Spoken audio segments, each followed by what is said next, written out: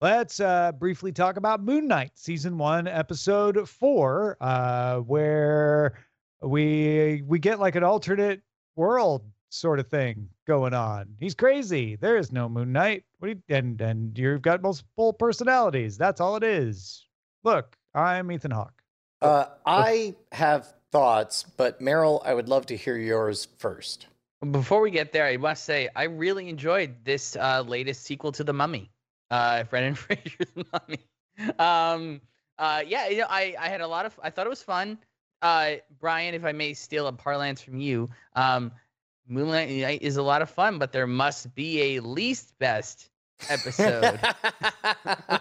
There's no such thing as a bad Moon Knight episode, but one must mathematically be least best. Disagree. Yes. It felt a little fillery. Oh my God. Can we cut to the quick on that? It felt cheap and boring and walking around in literal circles in a single room. I like the ending, and then the hippo thing was odd.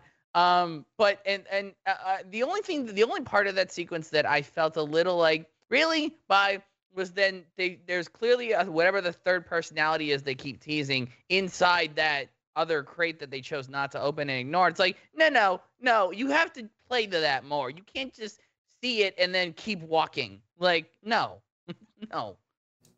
I actually like the imaginary psychology ward stuff. Much more. Yeah, I was a little bored during the Tomb Hunter thing, which is why I kind of skipped past it in my summary. But there was some intriguing, fun things. I know that the hippo is making a bunch of people who follow Moon Knight super happy.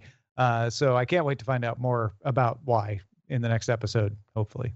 Yeah, I guess I was fingers crossed for wouldn't it be great if they did a truly shocking thing and made everything we had seen for 4 episodes all backstory, and this is the real beginning of the real series, Moon Knight. And then the moment the hippo shows up, it's like, nope, it's going to be crazy headspace stuff. Crazy hippo stuff, yeah. Well, I mean, I feel like they kind of broke that thread once Steven and Mark were able to hug each other. Yeah, yes, I agree. That was the moment that my heart was let down. But the moment that the press release was issued that definitely you should not get your hopes up was when the hippo showed up. And also, I will say though, I did enjoy. Sorry, Bryce. I did enjoy their screaming in fear at the hippo. I thought that was a very good moment. That, the facility that he's in, that's only like the last 10 or 20 minutes. Like, it's only the last bit of the episode. Like, most of that episode is them going into the tomb and going through a door and going down a hallway. Oh man, there I got a gun and all of these crazy priests. What? But it's definitely I'm surprised they did the Tomb Hunter thing, because clearly this is clearly like, let's just do the Tomb Raider thing, whatever. I'm fine with that. I want to watch that show. I wish that they had gone deeper with that. Like, if they had given me even more of that and really gone into it and made it like The Mummy or Indiana Jones or Tomb Raider, I would have been so into that. But that asks that they have any inspiration visually or editorially in these shows.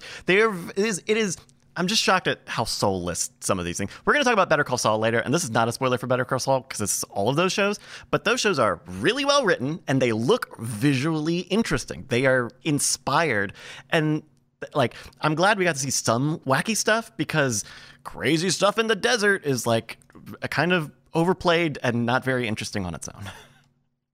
All right, that is Moon Knight, Season 1, Episode 4. As we have 4 shows going on at once right now, and we didn't want to drop one. We are doing Picard and Moon Knight a little bit shorter, so we will continue to watch them. We will have new episodes on them in future Spoiler in Times until they're done.